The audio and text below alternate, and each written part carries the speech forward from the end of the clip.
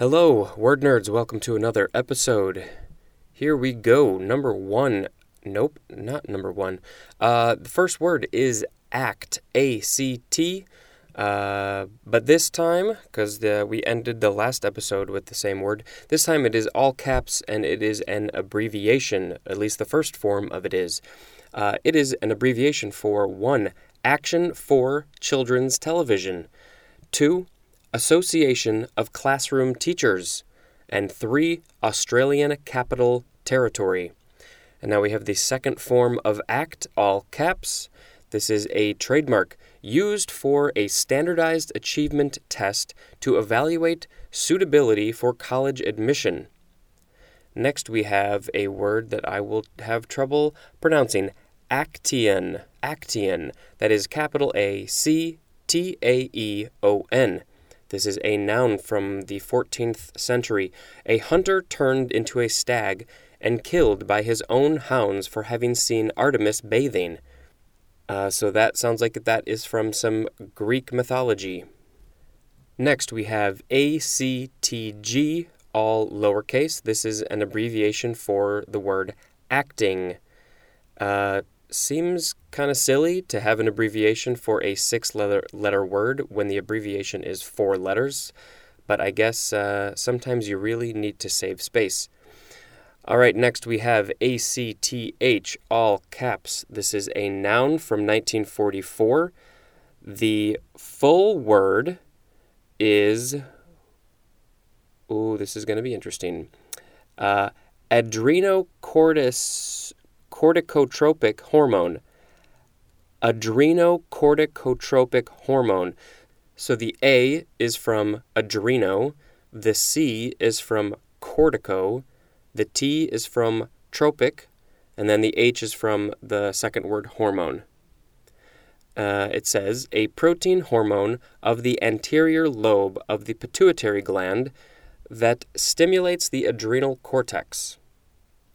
Next is actin, A-C-T-I-N. This is a noun from 1942, a cellular protein found especially in microfilaments, as those comprising myofibrils, and active in muscular contraction, cellular movement, and maintenance of cell shape.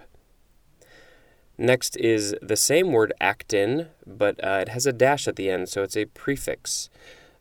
And this is not giving me a year, but the definition is number 1, having a radiate form, as in actinolite, and 2, actinic radiation as X-rays, as in actinometer.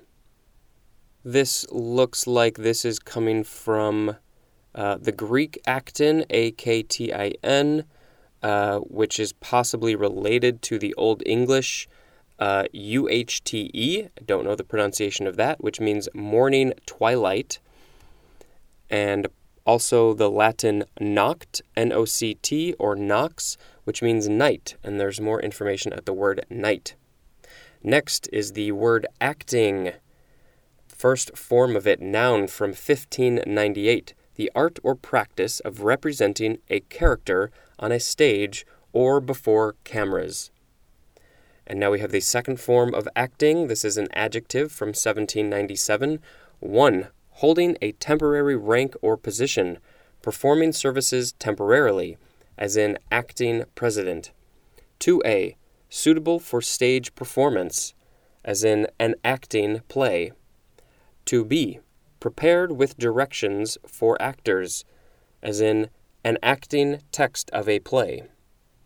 Next is actinian, noun from 1869. It just has the synonym sea anemone. And I just learned that a sea anemone is also called an actinian. Almost sounds like an alien life form. Next we have actinic, A-C-T-I-N-I-C. This is an adjective from 1844, of, relating to, resulting from, or exhibiting chemical changes produced by radiant energy, especially in the visible and ultraviolet parts of the spectrum, as in actinic light or actinic keratosis. and actinically is the adverb.